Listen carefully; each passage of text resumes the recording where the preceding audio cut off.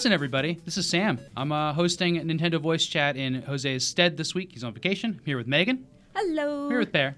Hey. I'm here with Jared Petty. Hi. Welcome to Nintendo Voice Chat, everybody. It's been a long time for me. I used to host the show, so it's good to be back. I know you guys are all on occasionally, but this is going to be a good show. We are going to talk about Nintendo accounts a little bit. We're going to talk about Miitomo a little bit, but then we're going to talk about Fire Emblem Revelations a little bit more because we haven't heard anything about that game, Fire Emblem Revelations. That's the kind of the third one that we haven't reviewed yet because Megan's reviewing it right now. Yeah, that is exactly why you haven't heard about it, because I'm still reviewing it. There's all three your Fire fault. Emblems. It's totally confusing. my fault. We're going to try to clear that up. We're also going to talk about some old games. Jared and I talk about retro games all day long. Sometimes pair pipes in. And, of course, Megan's here to join us and talking about Nintendo's lost games. Which games never came to the United States or other territories that we think are cool and that should come over here. And then we got some reader mail. So let's hop right into this first topic.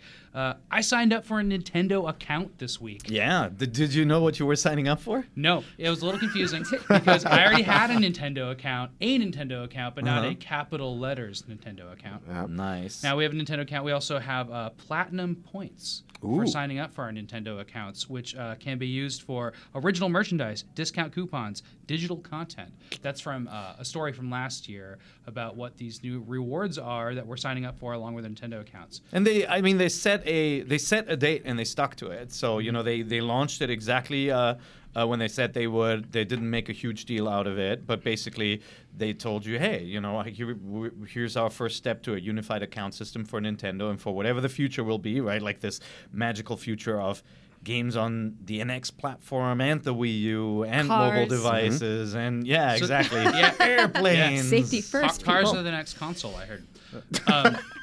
Seriously, like people want to put out, gaming apps in What cars. could possibly go But it wrong? was Nothing could possibly go wrong But here. this account system is, as you were just saying, across so many platforms. It's Yeah. 3DS, Wii U, the new NX will be included. They've already said smartphones and PC. And when you go on the site, so really well, the site works really well, I will say. Yeah. It has an Android and an iOS logo right there. when That's you go right. in there. And so you use your Nintendo ID like that you used on the Wii U or for Yeah, Club if you have Nintendo. one, you're set. Log in, you're set. But this is also the time if you want to lock in a username for yourself that you feel better about. I locked in Alf. I believe it said 10 character limit. I was surprised by that. 10 Can you character change limit. I it had to be later, or is it like a Tamago-san PlayStation thing instead where of you're just Sensei. stuck? What's that? Is it like PlayStation where you're we stuck don't with the know. name, or you can change it later? We don't know yet, right? We don't know what it will be like once it hits the consoles, right? Like if you're playing Wii U, you can change your name, how it appears online, for example, even if your ID is the same. But we don't know yet where it's going to go. We'll see. Who are you, Pear? I'm Pear. You're Pear? No, I'm Pear IGN. Okay, Still Pear same. IGN. All right. Have been for 20 years. So. Awesome. Yeah. Yeah, so I have also that was also released just yesterday alongside this sign-up program was a FAQ about Miitomo. Did you guys see this? Mm-hmm. There's a FAQ. If you did see it, then this won't work as well. Because I was going to say, you guys can ask me anything, and I will answer your Miitomo question. Because I'm sure it'll be a frequently asked question. So ask me something. What is a Miitomo? This application is all about communication with your friends. Okay. Who are my friends? You can use it with people you've mutually added as friends. Will Crisis Force ever be on Virtual Console? You cannot use it offline. Oh, we are.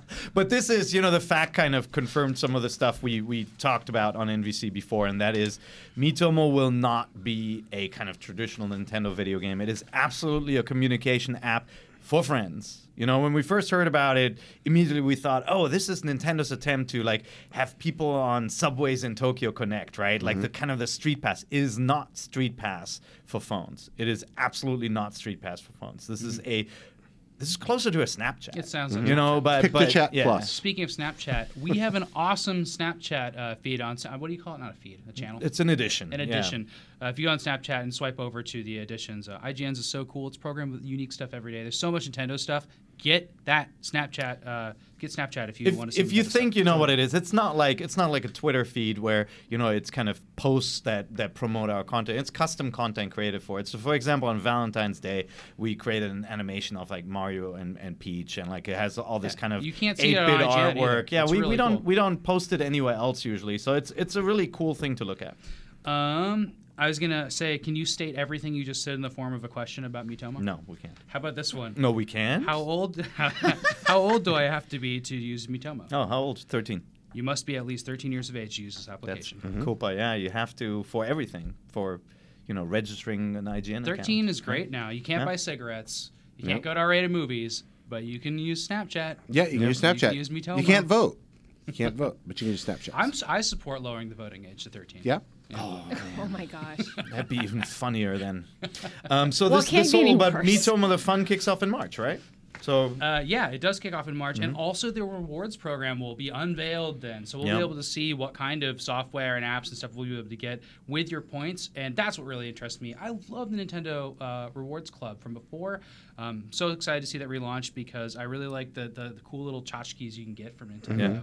Man, that Majora's Mask puzzle. Oh, those Super Famicom controllers that plugged into the Wii controller, those things are amazing. I'm curious to see if there'll be kind of rumblings of a subscription plan like an Amazon Prime or PS Plus or anything at that point, or if we have to wait for something like that until the NX comes out. Cool. I think it'll happen. Well, very special guest Megan is here to talk up, about Megan? Fire Emblem. So we should Hi. talk about Fire Emblem. But I know we talked about it a lot before, so we're going to talk about a different topic this week. Yes. And you can see there's a nice copy of Fire Emblem right here with the 3 versions of Fire Emblem. There are 3 versions of Fire Emblem. There are. And listener Will writes, you guys have Fire Emblem Revelations since you have the special edition. That's right. But you have said nothing about it. Could you say anything about it on the show? I have no idea what it's supposed to be like compared to Birthright and Conquest.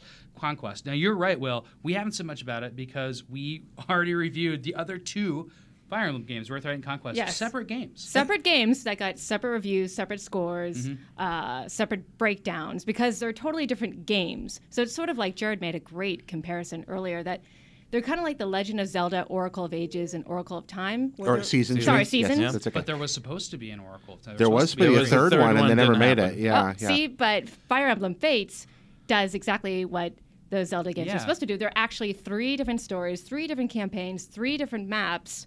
And so Revelations is like the third path, where in Conquest, you side with your Nor family, your adopted family. In Birthright, you side with your Hoshido, your blood family. But now you have this third Who, path. where- frankly, they're jerks. What? Who? The Nor or the Yeah, Hoshido? I'm fighting them right now in my campaign. Yeah, but they're only jerks because you aligned with the other side. You're a Yeah. traitor. It's kind of I'm that just Witcher, making a joke. that Yeah. Witcher 2 thing where you play on So- one side and then the other side's well, they're jerks still until kind you of have to jerks play it in again. Conquest, but it's fun because you're a jerk with them. So Yeah, that's interesting. But you're not evil, You're not right? evil, It's like you're it's trying not to- a light and a dark path a la Star Wars or You're right. something. You're right? evil because I'm the good guys. No, Ah. no, that's not how it is. There's A little more obviously intricate. we're not going to give away any Narcissistic story points, but relativism. It's not. That's- It's not. that's- Yes. See, Jared's siding with me. You're evil. But so Revelation. Revelation is the third path where you don't pick a side. Now everybody hates you. But the good news is, slowly but surely, you chip away at them, and they'll eventually learn to trust you. So you chip away at their distrust. You get them distrust. I can't speak today. It's okay. Sorry. It's okay. And you now can have soldiers from Nor and Hoshido join your ranks to have this huge, super awesome army where they can all interact. They can all have support ranks together.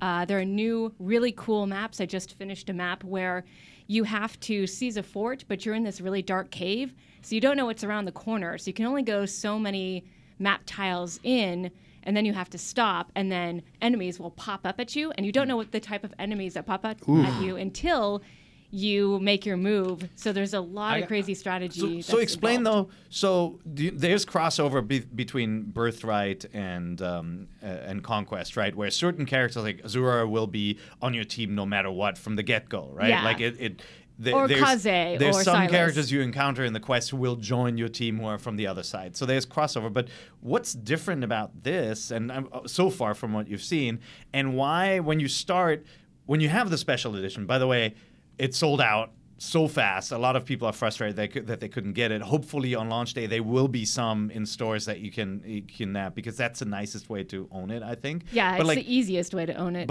and you can play it now versus having to wait for the DLC, right? yeah, which But comes out March 10th, I But believe. why does the game recommend playing Revelation last, right? Like when you Is start that it just says story-based? yeah. Well, yeah, because Revelations actually is the true story path. So it assumes a little bit that you've already played Conquest and Birthright. It does. Yeah. And so, Based I mean, on the story. yeah, based on the story. So, like in the special edition, you can play it first, but the game's like, you really don't want to do that. There's spoilers for the other two, and it won't make as much sense. Right. Okay. Now, So in typical Fire Emblem, it's kind of the difficulty is sort of tougher, and you've got to be kidding.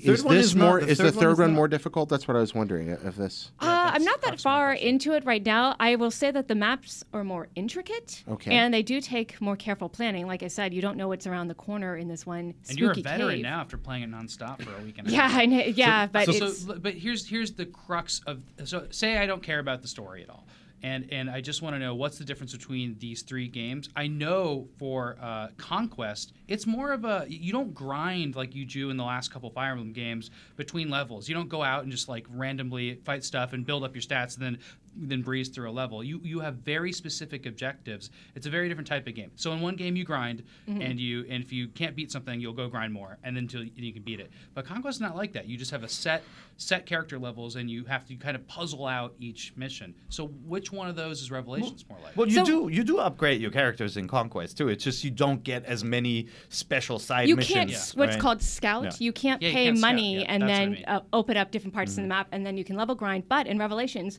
you still can. So the maps are harder and more intricate, Okay. but you still have the opportunity to So go level it's grind. more Okay. like Awakening, because Birthright is mostly Birthright most is like like Awakening. Birthright And is it the more sounds like straightforward Revelations, too. one. Conquest is a more challenging one, and so far Revelations seems to strike a balance between them, where the maps are more difficult and intricate, but you have the opportunity to level grind and recruit Neat. people from both sides. Which means Conquest is definitely the hardest one. Like if you play on default difficulty, obviously all three versions you can up or lower the difficulty. And by the way, you can start on hard, and then if it's too hard, you bring it down. You just can't bring it back up after you play a mission and save. But yeah, it's supposed to be Birthright is supposed to be the perfect point of entry. Yeah. Very much like Awakening. But Conquest it's not a is baby supposed game. to. It's as hard as you no, want no. it to it be. has a It's difficulty curve. exactly like Awakening. It's Well, just you- a different type of Fire Emblem. You can play it on Lunatic Classic mode, and it will kick your ass. I mean, I reset the game so many times. I lost count, and I'm Me playing too. on hard. LR start, Um, LR start. Yeah, LR start, and you go back to the main menu. Is that a cheat code for restarting? It's. I don't think Short- they it's a ever. shortcut Do to- they ever say that in the manual? I we'll don't put think they that do. in No, your, they don't, cheats But page. it's Yeah, a we did. classic. Discovered Every, it, like yeah. if Yeah. you've played Fire Emblem before, you know that's the best way to restart. But so Revelation is supposed to be in the middle. Like it's fair. It's not as hard as Conquest, but they still recommend playing this one third. And you know the reason is because you get elements of both storylines combined that could be spoiled if you played it first. Cool. So I'm going to go out and buy a copy of Fire Emblem this weekend. I can't get the special edition. It's sold out.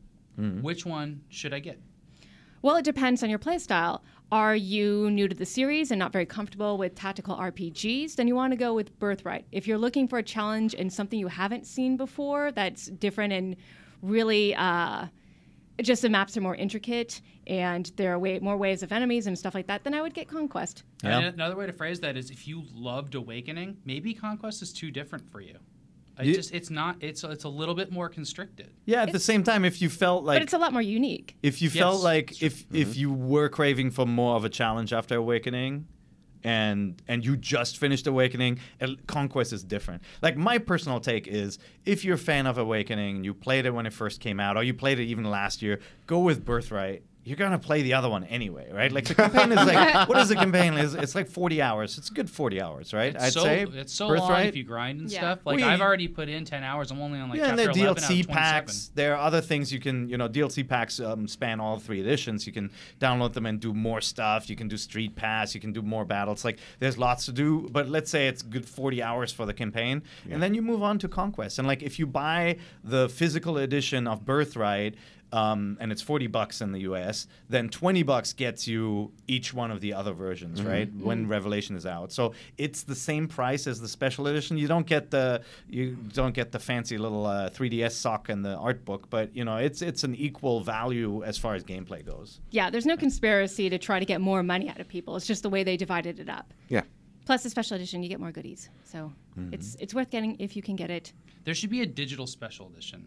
I think that would be the way to go with this. I Like think just to that'd be lock you in from the get-go. Yeah. It's a season pass, basically, right? Yeah, but Fallout just raised the price of their season pass, and they said, but until March, you'll still get to lock in at your original price if you get it right now. There's like I don't know. I keep thinking of like the Ticketmaster approach. It's sort of like buying tickets for a con before and after a certain day. They're usually different prices. I think it's kind of the same thing there. Okay, so that's really interesting, and you'll have a review of Revelations in the next couple days, or Yes, something it like that? should be. Hopefully, it'll go up Monday afternoon. So look for it. The That's great. video and written review. 3 Fire Emblem reviews. That's 3 Fire Emblem many reviews. games to Are play. you, from that. are you gravitating towards the same characters as in your previous playthroughs, or are you picking different characters to champion? I'm trying to pick different characters. Okay. I want to see how they mesh on the battlefield and what their support rank conversations are. Yeah, Because I think yeah, it's yeah. a cool opportunity to have, like, I don't know, Xander from one side and Ryoma. Yep. If they ever get into my party, I have no idea. I'm not far enough in the game. But wouldn't it be cool to see conversations between the two and then see how Get their them married. skills, oh my gosh, that'd be great. And then have their personal skills, like how do their skills complement each other on the battlefield? Like what can they do for each other? Yeah. And that's what I'm most looking forward to is, playing Revelation and then saying, all right, how different will the offspring be when I pair, different characters So you're just together? doing- Obviously, they're kind of templates for them, but my daughter is playing Birthright, and she paired the same 2 characters, but they have the offspring has different hair color because of her Right. avatar, so it's really, really cool. love You're doing like Fire Emblem shipping. Like that's kind of your setup there. Yep. Just But like the cool thing about Revelations is that it opens up a whole floodgate of opportunities to sort of mix and match and experiment on and off the battlefield with all these different characters who are going to join your party. So that's a really cool reason to get Revelations after you finish either Birthright or Conquest or both. Cool. All right, Jared, I have a question for you. Uh-oh. Do you remember when you were a little kid, I do. sit in front of your NES for I do. hours on end, Indeed. playing Fire Emblem? No, I don't. That I don't remember. But it came out on Famicom. I do remember being an old man sitting in a living room in Japan playing Fire Emblem on my Famicom, but I was in my 30s. Yes. Yeah. So we're going to talk about Nintendo's lost games in America and generally in Europe. These are games that Nintendo completed, put out. They might have been really good or just kind of crazy, but they definitely never came here. And they never came here for a variety of reasons. And Jared and I and Per kind of put up a little top 10 list of these games. So it's not about games that were in development changed this and first got one. canceled like Jungle Emperor Leo. This is about completed games that have come out in Japan and in some cases Europe, right? That we never saw here. Yeah, in some Yeah. cases, they're quite surprising that they never came out here. The first one is a quick edit I just made because we were talking about it just ahead of the podcast. A Zelda game that never came out here. Yeah, the Satellaview Zelda. And Wait, hold on. It's called Zelda BS. oh, which right there. That's seriously like what it's known as. Okay. In Japan, BS did not mean bull. Mm-hmm. It's BS is broadcast satellite, right? This Right. was a game created for the Satellaview broadcast system where you actually, this was really early downloadable content via satellite television. It's a recreation of The Legend of Zelda in Super Nintendo graphics Yeah. with a bunch of extra stuff. And there's some close ports of it on ROM. You can play it illegally now. There's just no Yeah. way to play it in the But original way. you can only sort of play it because there were actually live broadcasts Yeah. going on that Of were like dungeons, there was a right? person telling you what to do. With you're right. timers and everything. And yeah. so there was like everybody sat down at the same time to play their game, and you can't replicate that. There's no emulator for the human being that was on the other end, sort of game mastering an entire Yeah. nation playing Zelda. So cool. Yeah, so that's a really cool thing. It was, and you've seen, Microsoft try this concept later, right, with on Xbox Live, having people compete at the same time. It was basically the live show equivalent for video games, and this was really early. I mean, this was in the 90s, right? Yeah. On the Super Famicom. When I lived in Japan, it was going on. I saw commercials for it all the time. I didn't have so cool. I didn't have the Satellaview hookup either, and I don't think many people did. was I think pricey. I think it was a failure. It was pricey, but it was really interesting. And Nintendo kind of saw that concept and then tried it again with the 6040D, where they also had some sort of live element, but it also failed. Yeah, So- you don't find a lot of Satellaviews in stores there when you're looking at old retro stuff. You just don't see a lot of them. That game, though, was beautiful. Well, it doesn't work anymore. Man. Like, you can't use right, it. no, but I don't think there were ever that many of them out there, is what I mean. You don't find them around. But, man, looking at that game, just look at screenshots. It is a beautiful, It's beautiful. That game. was the final thing I was going to say about it, is that it's a Super Nintendo, nicely rendered version of The Legend of Zelda Link for to the the most Past part. looking. Yep. And it looks like Link to the Past. It's a little bit different, and just they made those sprites and assets and stuff. It'd just be cool to have a remake of The Legend of Zelda. I would That'd be great. love to see them pay homage to this and try to recreate these games in some sort of collection. Obviously, it would be a lot of work to salvage this kind of code and make it work. But it's just such a cool oddity, man. I'd love to see it come number out. 9, far end of a spectrum, game that Jared's played, and I know you played a little bit of it, right? Yeah. Disaster Day of Crisis. Yeah, for the Wii. I was living in Japan actually when this game was new, and Disaster is like if Monolith Soft made a Michael Bay movie. That's so Monolith Disaster. Soft is Xenoblade. Yeah, that's Xenoblade Chronicles. Yeah, they made Xenoblade, and if those guys decided they wanted to make a long Michael Bay movie third-person video game, that's what this game is. Just I'm sort of totally on board with this. Yeah, game. It's like got a great concept too. I mean, it is literally about disasters, like flood waves, like heat and all that volcano. Yeah, it's kind of like what would happen if every possible natural disaster in the world happened at the same time and terrorists showed up. Like that's kind of how it works. It had like shooting, it had like on-rail shooting, it has like racing elements, like adventure aspect. But I would say it wasn't entirely successful. No, it's I would call it a flawed gem. Yeah. It's kind of a disaster piece. I like there's a kind of an emphasis throughout the game, not just on killing dudes or reaching objectives, but like you're rescuing people, you're helping people, you're actually trying to make the world a better place through a lot of it. And at the same time, there's this sort of ridiculous melodramatic Hollywood thing. It gets redundant. It's a lot more fun to play early on than it is to keep playing. Can I ask you about how the gameplay works while you're trying to rescue people, say from a flood, a volcano explodes somewhere? Yeah, it's just this day. It's sort of like 24. This day just keeps getting worse and really worse. bad day. Yeah. It's just things just keep going more and more and more awful as you move on. So again, to remind people, these are games that Nintendo published in Japan. They got behind. There was money behind these games from Nintendo. This came out in the UK too. Yeah, and this one ended up coming out in the UK. It just never came to the United States. And again, we're not saying like it's a great game or anything. It's an anomaly for so much to go behind a Nintendo game, and we never get to play it. So our reviewer, I remember Matt Wales reviewed this for IGN, and he really liked it. He gave it an 8 back then. And he said, hey, it's so flawed, but I'm having a ton of fun with it. This is like a prime example of a game that's just ridiculous fun. It's like over the top, and like I'm just smiling playing it. And it's a bummer we didn't see it here or see kind of Monolith like take that concept and refine it as they have done with Xenoblade, right? Exactly. Maybe we'll one day see it on the Virtual Console. Well, maybe. That's possible. We do have Wii games on there. 3DS Virtual Console. Never. So number 8, this is a strange one. A primary main series Mario game called Mario and Wario. Now, Sam, this one's kind of dear to your heart, right? Yeah, this game's so neat because I love the Donkey Kong style Mario games. This game came out in Japan. It's more like it's kind of a mix between Mario versus Donkey Kong. Donkey Kong 94 is the kind of game people remember from that series. It's great. And March of the Minis. Because what happens at the beginning of this game, this is for Super Nintendo, okay? We're talking about mid-90s Super Nintendo. Mario gets a bucket dumped on his head by Wario. Right. And he's blind, and you have to guide him as some sort of little like fairy creature through levels just with the mouse. He automatically walks. You're using the Mario Paint mouse. Yeah, you use the Mario Paint mouse, which is only used in a handful of games. I think it's like Secret of Mana used. No, it's Lord of the Rings. It's such an oddball in the series, but it's like I don't understand why it never made it out here. It was first of all, it was designed by Satoshi Tajiri, who's the creator of Pokemon. It was actually programmed by the team at Game Freak. He was probably pretty busy in 1996, right?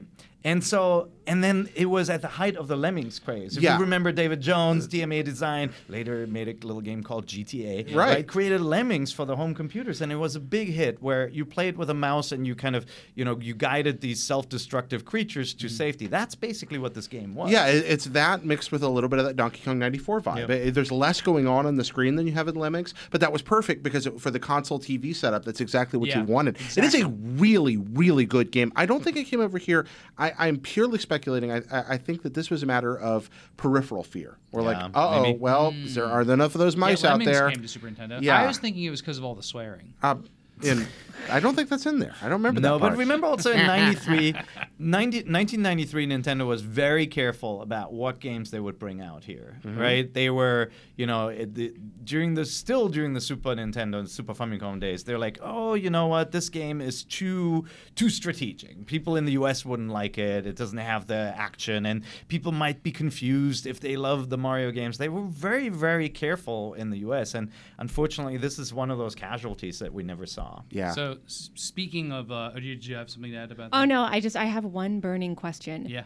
How is it that Mario couldn't just take the bucket off? his Come on head? now, Megan. See, the bucket is Because really magic? heavy and covering his arms. So. Also, Just can't get it. when kind of somebody dumps a claustrophobic, bucket on your head, you don't just take it off. That would be showing If your weakness. if I dumped a bucket on your head right now, you'd do the entire rest of the Nintendo Voice Chat podcast. Yeah, you wouldn't even notice that I had the bucket on because I played off so well. I just all I right. just He watched has a magic fairy protecting him. All right, well, this is a special edition of NVC coming up where Per has to do an entire episode with a bucket on his head. Sounds And good. just be cool. Just be cool about it. Sounds good. I'll do it. Speaking of games that Nintendo might have been afraid to localize, Devil World, a Shigeru Miyamoto joint. Yeah, the lost Miyamoto game we never got in America. Why? The only one, right? I think it's the only Miyamoto game we didn't see here. I'm not comfortable for saying that NES. because I didn't do my homework to be sure. But it's a very early NES game. It's single screen. It's sort of like It scrolls a little bit. Yeah, well, that's part of what's so cool about it. It does scroll a little bit. You're right, and you can get squished up against the side of the screen. The screen is moving around, and you can get trapped against it. But Pac-Man Maze with Satan and crosses and a dragon. That fairly summarizes it pretty well. Nintendo of America has always been reluctant. Well, I guess not as much anymore, but decades ago they were reluctant to put any games out with any religious imagery in them. Yeah. And that meant that even games like Castlevania had religious imagery stripped from them. Yeah. This game has, well, it's called Devil World. It has like kind of a gargoyle like demon at the top, but it has like the collectible munchy pellets that you get are like crosses. Yeah, and you that's what collect Bibles too. Yeah, you and, pick up and, Bibles. Yeah, you push you get the cross power ups and everything. So the imagery is there, but it's not like, I mean, if you see it with today's eyes, you look at it and you kind of chuckle, It's right? innocuous. Like, Yeah. the removal of crossing in Castlevania was ridiculous because Dracula and vampires are just associated with crosses. This game was weird because like it doesn't look like it's religious or anti-religious in any way. It just looks like this cutesy, like it's got a dragon called Tamagon for Christ's sakes, right? But a little puzzle bobble dragon. Yeah, but on top of going beyond that, it's a really good game. Yeah. It doesn't look all that great when you're looking at it. You're like, well, it's just a Pac-Man clone. It's really not. It plays in a very different pacing than Pac-Man. Yeah, very and slow and deliberate, like not fast action. Yeah, very right? thoughtful. Strategy. But you're reacting. You're strategic. But it's just exciting enough to keep you feeling a little tense. And when you feel that edge of the screen coming close and something's coming from the other way, it can get really tense. It's funny now. If you go into some of the Smash Brothers games, you'll see trophies from Devil World, right? So A you'll lot of these show it. games. You'll see it show up. It's actually surprising that this hasn't come out. It did come out in Europe in '87. So Did it really? It did. Yeah, people I've in never Europe seen an know NES it's copy of it. I'll have to pick one of those. Not up. here. A PAL NES version. Okay, number 6, very strange game, also localization challenged, Captain Rainbow. Now, we've talked about this on NBC. Do you know this before, one, back Megan? in my day. No, I don't. Oh my god. This isn't like Choaniki or whatever that. No, Okay. Yeah. Wait, I'm Yeah. not far off. No, close. Okay. Yeah. almost as weird. Yeah, Captain Rainbow is a game that I'm so glad it exists, but I wish it were actually more playable. My Japanese is terrible, but I've stumbled through some of Captain Rainbow, and it's an island of Nintendo misfit toys. You know, it's like they're D-list Nintendo characters all living together. It's the B team, yeah. Yeah, and it's really funny what's going on, but it plays sort of like a weird exploratory adventure game. It's a little too slow paced sometimes. The humor's very quirky. It's just like a big psychedelic in-joke. Yeah. Yeah. And like there's characters in it you wouldn't expect, obviously because they're B characters, but like Little Mac is in it. Absolutely. Birdo. Or Birdo. Birdo figures prominently. Yeah, There's with some really weird Birdo material Yeah. in that game. Yeah, Birdo, and there was confusion, right, in the manual whether Birdo is male or female, and so the developer Skip, who are completely wacko. They made Giftopia too, which only came out in Europe and Japan. It plays with that, right? Like Birdo uses a like female restroom, like the women's restroom gets in trouble because nobody knows whether Birdo is actually female. Like it has all these weird themes in it, if I remember correctly, and then just Is Tingle in it? I don't remember Tingle showing up in it. Okay. If Tingle's in it, I've forgotten about it. But Captain Rainbow it's sort of like if those movies you find on YouTube that nobody cares about anymore. If Nintendo had made a movie that ended up on YouTube, it would be Captain Rainbow. Yeah. That's how I feel about it. Like, it's just strange. it's complete craziness. I mean, I looking at it, I understand why it didn't come out here, especially at the time and kind of like if you think about the audience that console had, it was not the kind of like this is a Wii import. game. Yeah, the Wii it did not have that kind of import audience. Like on the Vita, people would have said this is crazy and awesome. On the Wii, people would have been like, "What is this?" Right? Yeah. Especially since This it is had at the Nintendo height of the logo on Wii's it. popularity. Too. Yeah. All right, number 5, we got Fire Emblem, Shadow Dragon, and the Blade of Light. This is one of So the good. prototypes for what we know as today the tactical RPG. Yeah. Like we were doing some research on tactical RPGs today, and they go back to we saw Ultima has like a tactical RPG. Ultima Fight 3 has Scene a 3. tactical combat system that's a lot like Fire Emblem. Yeah, that's and then where there's a this- couple Japanese games, but then this became a kind of congealed into a type of RPG series with Fire Emblem. Like this is that important, and it came out in 1990 in Japan. Yeah. Unheard of in the United States. Like I remember playing Smash Brothers. I mean, who are these characters? I have no Right. idea who these characters are. Yeah, the first American game I remember playing that was anything like Fire Emblem after that those Ultima fight scenes in Ultima 3 or 4 was probably Shining Force, which was on Genesis. Yeah, up till then. So Fire Emblem, you go back to it and play it on the Famicom, and it is impressive even now. It is. They're so playable. All games in that series. And I didn't play Fire Emblem. It's one of my favorite series now, but I didn't play it until '94 when the Super NES, the Super Famicom edition came out in Japan. And that game actually has the entire campaign from the first one in it. So it has a dual campaign, right? You've got this new quest and you've got Sounds the familiar. classic one. Yeah, it sounds very But familiar. only one price, which, to be fair, was like $100 back then. Yeah. It was like 9,800 yen or something. Well, So- Fire Emblem was a hit. It was Yeah. a big hit. Oh, in it was Japan, really big. which makes it just so inexplicable to me that it never was even attempted for an American audience. It's also, I think there was some internal wrestling going on with that series too. Shozo Kaga, the original creator, left Nintendo and he created Tearing Saga, and there was some back and forth. Like Nintendo and him definitely weren't great friends, and so there was this break after Torakia, Thracia, after the Super Famicom game. There was this break, and so I think even Nintendo didn't know what to do with it. And I covered the Nintendo 64 back in the 90s, right?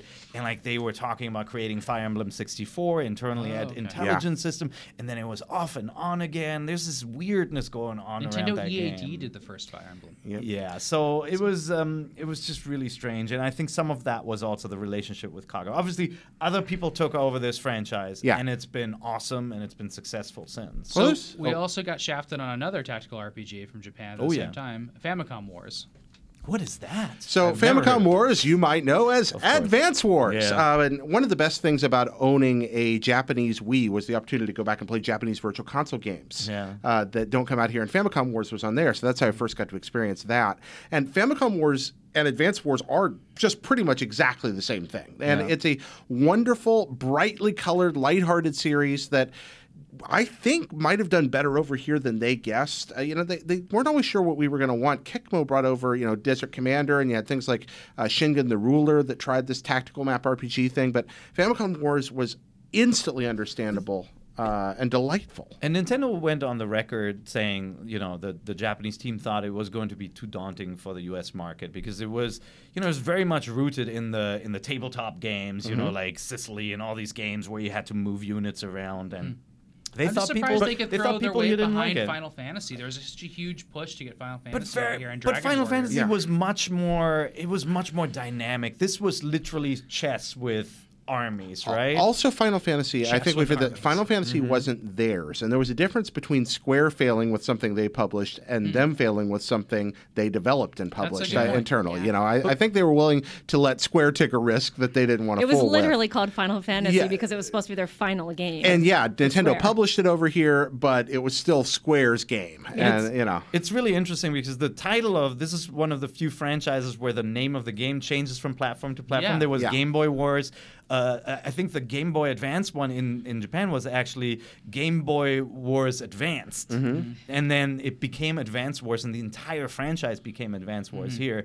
And we haven't seen a game since like 2008. Yeah. Days that of weird Ruin. kind of darker Days of Ruin one. Yeah. What happened? I mean, these games are awesome. You could argue they influenced Fire Emblem, right? Like the 1988 was the first one, I think, before Fire Emblem.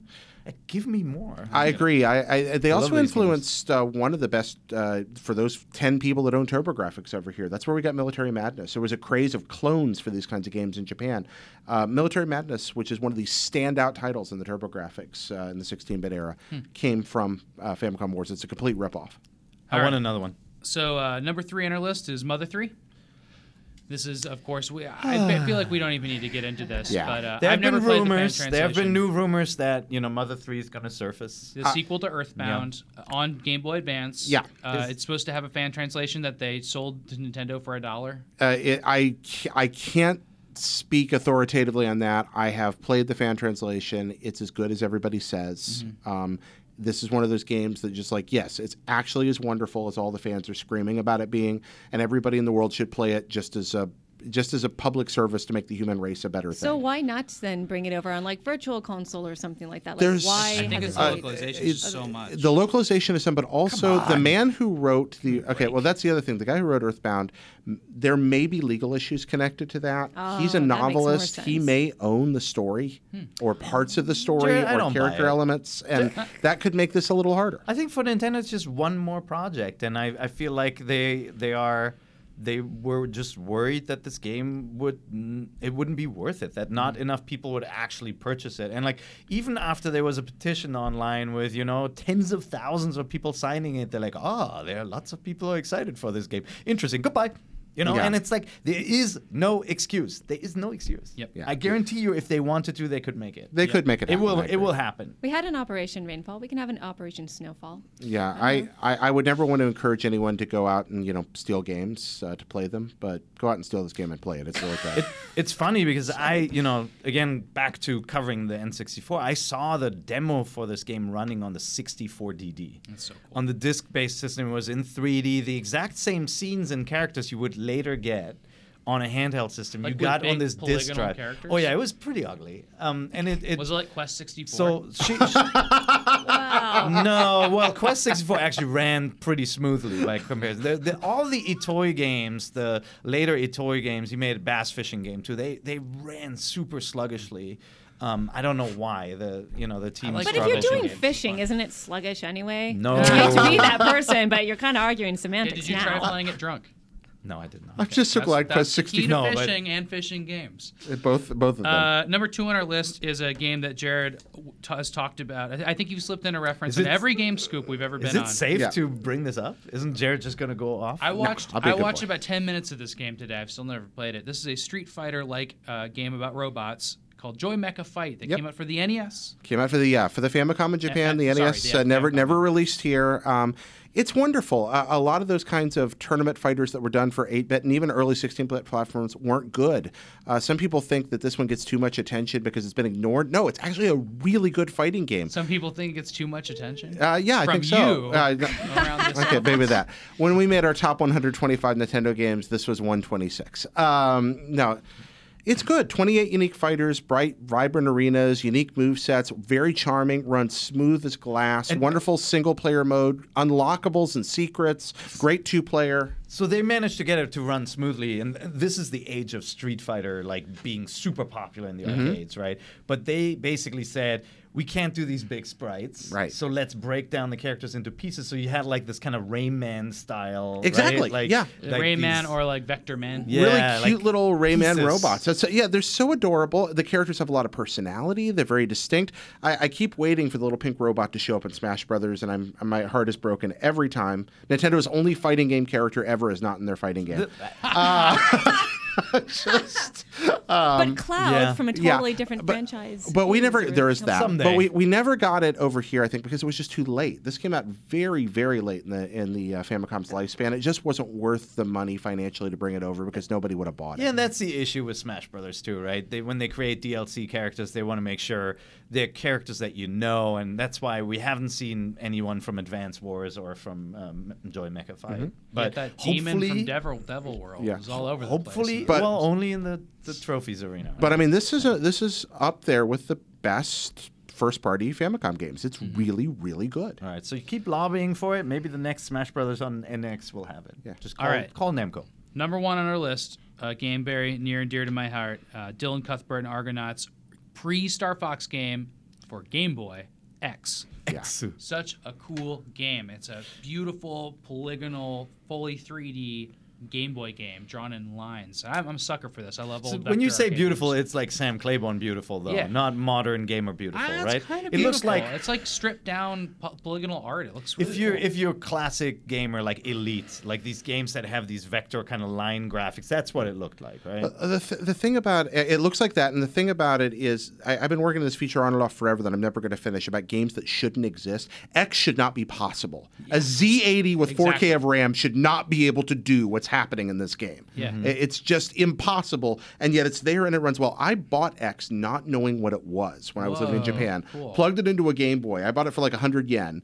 Plugged it in, and it was like, what is this? And I mean, just it's one of the most technically brilliant video It's more games impressive ever than Star made. Fox, which is pretty impressive. Wow, I remember playing Star Fox for the first time when I was little, and it blew my mind. Can you imagine doing that on a black and white Game Boy screen before that? I mean, that's crazy. Like, we're talking about it. You see Super Mario Land, you're like, wow, they really screwed up how Mario should be. Yeah. And then this came out 5 years later. It's so interesting because that era really divided audiences. I felt like, you know, you saw games like Virtua Fighter or, you know, or this or Star Fox. Like when my wife saw Star Fox, she's like, oh, this looks like crap, right? Because she was used to seeing the beautiful hand-drawn 2D graphics of other games, and suddenly everything is reduced to geometric shapes. And let's face it, none of those games ran smoothly. X doesn't run smoothly either, right? And they created this small viewport area to bring down, you know, bring it down a little bit and make it run okay. And so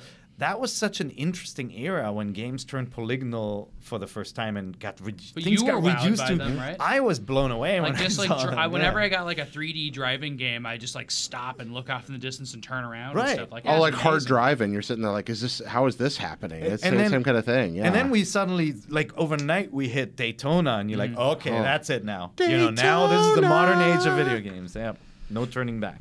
Cool. Well, that is our list of games that, by all rights, should come to America finally. Little late, really yeah. interesting games. I'd love to dig into that topic more. I just think it's really neat that Nintendo got all these resources and made a great game, and then they just swept it under the rug for Western audiences. And you heard us talk. I mean, we mentioned a couple more like Giftopia. There are quite a few games that never made it out to the U.S. because either they were NOA thought they were too weird, or it's just like they were at the cusp of the system switching, right? Like the NES was already old by the time That's a something big like deal. Fire Emblem came out, even in Japan, or right? Mecha Fight, right? That Exactly. was after Street Fighter came 2. later. And others they thought would be culturally weird, like the Miho Nakayama Tokimeki High School game, or they're just like You had to get a reference to that. Jared bought a Famicom game about a teenage star, preteen star. She was a teen star. Teen star, okay. Still 13? acting. Lives in Paris now. Do you know all that? Does she We'll have know to dig into you're that. following her? No comment. Okay. No comment. All right. But we'd like to hear your comments by emailing us at nvc@ign.com. I have a few great emails from people, so thank you so much for writing us. Let's answer two of these. Question 1. Dear NVC crew, my name is Gus, and I've recently been going back and forth on upgrading to a new 3DS XL. The reason being that my old one had its analog stick fall apart. And the new Fire Emblem That was a Fates well-loved 3DS 3DS. Looks really solid. Yeah, I know. My question is though, what games are there coming out? He's basically asking for the rest of the year to keep him busy, and is there a reason for him to actually just replace his 3DS at this point? And I know we'll have some creative answers for him that are beyond what we already know is coming out, but he also says from IGN's top 100, or sorry, from IGN's top 25 3DS games, which we just updated, I can say that I've got most of the bigger games already. So that's great news. So my first thing would say, like, oh, there's so many games to play that you probably missed. But he didn't miss those games. There's still some good games coming out, which you can talk about. But is there a reason now to have a 3DS as like an archival system, to play old games, to play virtual console games? I think so. For between the small games like Pushmo that you have there in the 3DS store, the wonderful Virtual Console archive, and there's a few things on the horizon that may yet emerge. If Monster Tail Ultimate ever finally comes together, that right there, Monster Tail was wonderful. Everything they said about Ultimate was the right message. We don't know why that's in limbo, and I'd like to find out, but that's one. There's the most granular pick ever. The Sega 3D Classics game that's coming out is full of weird little games, but they're all done by M2, who does the best emulation in the whole wide world. Yeah, that looks neat. And there's some one, like the M2's custom-made version of Phantasy Star 2 is going to be in that pack, which has never been released anywhere except in a weird, obscure compilation. So if you're really into hardcore arcade games, that's going to be a good pickup. And we don't think the 3DS is going away this year necessarily. No, it's not done. NX or anything. I mean, I think there's games in production for the 3DS that are going to be announced soon and are going to be really cool. Yeah, I like if you only look at our top 25, and there's a new version of it up right now, and you're saying, oh, I've got Mario Kart, I got Smash Brothers, I've got Awakening, and you're, I think you're not seeing that behind that list of 25. There are a ton more really good games. We talked about Story of Seasons earlier, right? Like the team that made Harvest Moon broke away. What's the deal with that game? Well, the Story of Seasons is the original Harvest Moon under a different name. So Marvelous Interactive and Flock. I'm blanking on their name right now. I'll get back to that. But Natsume in the U.S. was the Natsume. Thank you. So they actually parted ways, and so one still has a property of Harvest Moon. The people who originally made Harvest Moon, that you associate that style and that type of gameplay, is now being published under Xseed, I think. Yeah, and so that's like Inafune, like he can create things like Mega Man, but he doesn't own the name Mega Man, like that kind of thing. So basically, Natsume can still make Harvest Moon games, and they got one coming, right? So there's another one of those too, but it's a different developer. What we know as Harvest Moon in the West is actually Bokujo Monogatari, and that's Farm Story, literally translated, and that is now Story of Seasons. So at the very least, you got two franchises on 3DS if you've never played them, and if you dig that kind of Animal Crossing style gameplay that you could explore. Now, as for the new 3DS, right, like upgrading to the next system, there are really only two games, like Xenoblade and Binding of Isaac, that are custom created for this unit, right? Like, if you really have second thoughts, I think owning a working 3DS is a must. Like, there's no question. Yeah. Right? Like but do you feel that way about the original DS at this point? Well, the 3DS will play DS games, so you don't need it. Yeah. Right? But the original DS, I absolutely feel like but there what about are to play lots Game Boy of Advance games. games? Huh? I keep a spare... So you say have a Game Boy Advance and a 3DS, and you're covered for your retro games. Yeah, I think so. Yeah, and I mean, we just talked about games like Advance Wars. The DS Lite was like the best. Oh, system. Sam, I have my DS Lite, and I have a boxed DS Lite sitting in my closet, never opened, waiting for the day that my DS Lite dies so I can pull it out and replace it. That's the best handheld system ever made. You must forever have a 3DS. Unless there's some magical thing going on where Nintendo gives you access to all your games digitally once you own them physically, which I just can't see happening. I feel like you need to have these because I still use my Game Boy Micro when I go on trips to play games like Mother 3, right? And like, I feel like the 3DS you can forever go back to. There are tons of downloadable games. You probably haven't tried Box Boy, right? Like games like that. And there's a new Box Boy There's a second Box Boy coming out. You go back and grab Shovel Knight. You've got Mega Man Legacy Collection's about to come out. That's a fantastic package. At least it was on PC. There are just so many cool little indie titles too that you could be playing. I think three Fire Emblems and Bravely Second are enough to keep you occupied. And a new Dragon Quest. A new Dragon Quest coming too. He says he's not interested in that, but I think that Dragon Quest 8, which is one of my favorite JRPGs of all time, if they port it correctly, would definitely be worth everyone's time. It's such a fantastic game. I mean, it's... Wait. Dragon Quest 8 is getting ported to 3DS? Is that what you're saying? It is, isn't it? I thought we were talking about 11. We're talking about Dragon Quest 11. I'm sorry. 11, I went... somewhere else. But actually, 8 might get a DS port as well. I don't remember this, but I was thinking about it. Yeah, I thought Dragon Quest 7 and 8 are being localized. Oh, no, 11 hasn't come. It's not done. It's new. It's a new game. I think we're not done. Yeah, that's right. We didn't get 10. And I think there are lots of games that haven't been localized that are available in Japan that you will see come out here when the going gets tough. So I think you have to have a 3DS that works, not a broken analog node. And man, the new 3DS XL is good, but the new 3DS non-XL is what I got, the Animal Crossing package. I love that system. I think that's in the running for best handheld after the DS Lite. I just love it. It's so compact. The screen looks better. Really tracks good. your eyes. It's great. And I don't need the big screens. All right. Question number 2. Hey all, love the podcast. As I'm writing this, I'm happily playing Fire Emblem Awakening for the first time. with a wonderful art style, thoughtful dialogue. And by the way, that's the last Fire Emblem. That's not this new one. Nope. And interesting JRPG mechanics. I wish I picked this up earlier. With this, has there ever been a game you put off for whatever reason, and when finally given a chance to play, only to fall in love with it? And that is from, I cut off your name, I'm so sorry. Harry, is it? Did you get it? I'm sorry. Harry Loizidis. Yes, there we go. You got it. Thanks, Harry. So this is a topic near and dear to my heart, as I've been playing through Zelda 2 for the first time. Woo! Oh, Wait, really? Adventures of Link. Found that mirror under the table. Yeah. I found the mirror under the table. I'm on the Great Palace. This is the Black Sheep Zelda game. Yeah. I should liked it. never have the time to go back and play it, right? But I do, and I did, and I loved it. I actually loved it.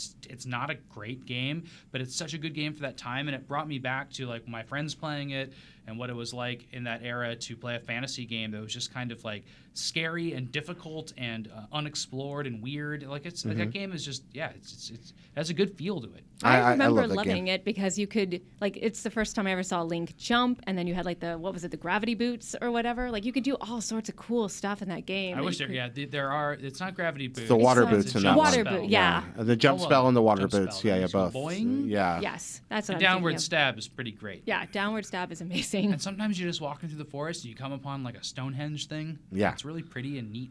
But man, it's a primitive Zelda game. Like it doesn't feel like a big Feels step very different. forward. It's very experimental. The music's great. The combat, I think that you have 7 effective main moves you can do, and every enemy you face can be overcome by those moves, or almost every one, but it's always a different combination. I like Instead that of a about sword, you're armed with a pocket knife. it. There is that. You Yeah. don't have a lot of reach. Very short. Yep. When I was The a master kid, knife.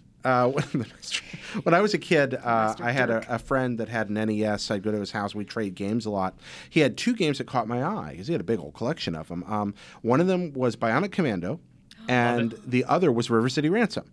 And I said, hey, can I trade for those to borrow? And he's like, you don't want to borrow those. They suck. And I was like, you don't like this? No, they suck. So I didn't. And like 3 months later. Unfriend. Yeah. Well, I didn't know. I never played them. It's like 3 months later, finally, I'm like, you sure you want to trade? And he's like, well, you can just take them home. And I took Bionic Commando and River City Ransom home, and I played Bionic Commando, and I decided it sucked because I couldn't jump. That's great. And I almost, and then the next day, I remember I sat down and I was like, well, why not?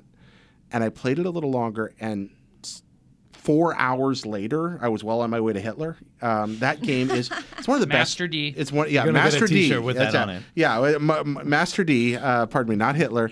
One of the best platformers in an era of great platformers. And then River City Ransom, I liked from the second I picked it up. I was like, what is wrong with you, my friend? You are an insane person. So do you guys have stuff on your to-do piles that you actually got to? I'm trying to remember. So like just taking it back to Nintendo, I grew up in the heyday of Nintendo games like Super Nintendo and N64, where honestly I was always so You hungry missed for the NES. games. Yeah, so I missed the NES. I went back and played a lot of NES games later, but I didn't originally own one. Like I ignored games. I was playing games on the Atari and Commodore home computers before then. Then went to college and just ignored all that stuff for a while, and then someone hooked me with a Super Famicom, and I went back and just went crazy. But like I would just go nuts the moment I rediscovered discovered how good Nintendo games were. I just get all of them. That's how I discovered Fire Emblem. Like I don't know what this is. It says Nintendo made on it. I'm gonna play it, right? No way. You just picked up on. Oh yeah. There were a bunch of games where I had no idea what it was. I'm like, this looks interesting. Let me try it out. And That's I'm what like, you did with X. Yeah, and exactly. then I'm Same thing with like, X. yeah. whoa, certain Konami games are much better than others. And later I'm like, oh, because they all say treasure on them, right? Like there was Team Treasure before that. It's like, oh my gosh, these are amazing. Yeah. No, same thing happened to me, Castlevania Bloodlines. I was like, there's a Castlevania game I haven't played? What? On the Genesis? Huh? Yeah, great and game. There were a couple I had Goemon sitting there for the longest time, and then I played it. I'm like, this is freaking amazing. That's Legend of the Mystical Mystical Ninja, Yeah. right? Like, and That has nowadays, big Tanuki balls in it, and it was Oh, of course. localized with the big Tanuki balls, and I don't think they noticed that. well, like great. I feel It's like great. Tanuki balls thumbs I are, have no are context for that, socially, so socially acceptable now. If you've seen Studio Ghibli's movie, there are Tanuki balls everywhere. Oh so. yeah, they make a boat out of them. Yeah? yeah. They cross See? the river. The children cross the river in the boat made of giant Once Tanuki it's balls. on a statue, it's okay for America, right? Like, Yeah. even like if like a classical sculpted Greek it, statues. then it's okay. In Pokken Tournament, do you think when you can it's- kick him in the Pokeballs? When it's on a person, it's not okay here. Apparently, That's a good point. I think they have a nude statue in Animal Crossing that they let stand. Well, there you go. But no, nowadays there are games like it's always October, November is always this horrible time where I do have a family I need to take care of too. So I'll buy games, I'll stock up on your, on your latest shooters and biggest RPGs, Stuff and we then have to vote on for best stuff. Witcher 3 will sit there and I play it. I'm like, this is really cool, but I just don't have the time to play it. And so I go back later. I got 2 Assassin's Creed games that I'm backlogged on. We all need to break our leg or something, so we have to be Far Cry. games. Far Cry. I have not played the last Far Cry very much, but I love the one before it. And so there's this backlog where I keep on saying I'm going to go back to it, but I have very little hope of actually finding the time. What is it I was thinking of? Oh, this is a good one. So I didn't originally play Super Mario RPG back in the day, and I finally got the opportunity to play it, and I was like, wow, this game is really great. It's really cute and It's like fun. 60 hours of game. You got through it all? No. I didn't have that kind of time, but You played enough of it. But I played enough of it to really enjoy Did you get it. to the part where there's like other Nintendo characters and like I think it's in a dream sequence? It's like Samus and stuff in it. I don't remember that. Is that in I there? don't I'm think sure it's so. in I feel there. like I would Am I have crazy? remembered that. No, I don't think you're crazy, but I don't remember that, so I probably didn't get that far. But I was just really pleasantly surprised because everyone was like, you've played so many JRPGs, but you haven't played this one. So I think I downloaded it on like Virtual Console and finally got to play it. And I was like, hey, it's really cool. I'm really glad that I finally got around to playing this game. So now that you're obviously enjoying Fates a lot. You gave Birthright a 9.4. 9.4, right? Great game. You liked Awakening. I'm assuming you're enjoying Revelation as well. Yes, Would very you much. consider going back to the Game Boy Advance and playing, the first games that came out in the remember US? I would love to experience those. I think that's a great way to experience Fire Emblem and how it evolved into what it is today. Because I think that's important. I'd be curious because I think Awakening got big in the US. First of all, it got marketed. It's a really good game. Word of mouth definitely helped it, but it also elevated the relationship feature between the characters much more, right? Whereas like the older ones, they have all the banter and everything, but they don't have the kind of relationship. They don't have the romance They don't option. have the kids element, right? Yeah. There's romance. So that was new in Awakening? Yeah. So Yeah. Awakening Yeah. created this whole like build your own army by having people hook up. So I'd be curious to hear like how you're liking those older games. Yeah, it'd be interesting because the dating They're sim really element, no one wants to admit it, but that's kind of half the fun of Fire Emblem Awakening agree. and Fates. Yeah. It's a I agree. lot of fun, and it's a clever gameplay mechanic that loops back into how it affects your strategy on the battlefield. It's the same way that fantastic. Persona managed to kind of steal a good portion of the Social RPG book, or links. doing the same thing. Social Links, links. yeah, It's- same kind of thing. It is understated in the older games. They actually have the kind of team up features like to buff stats and all that. So some of the games, the early ones didn't, but the later games have that built in.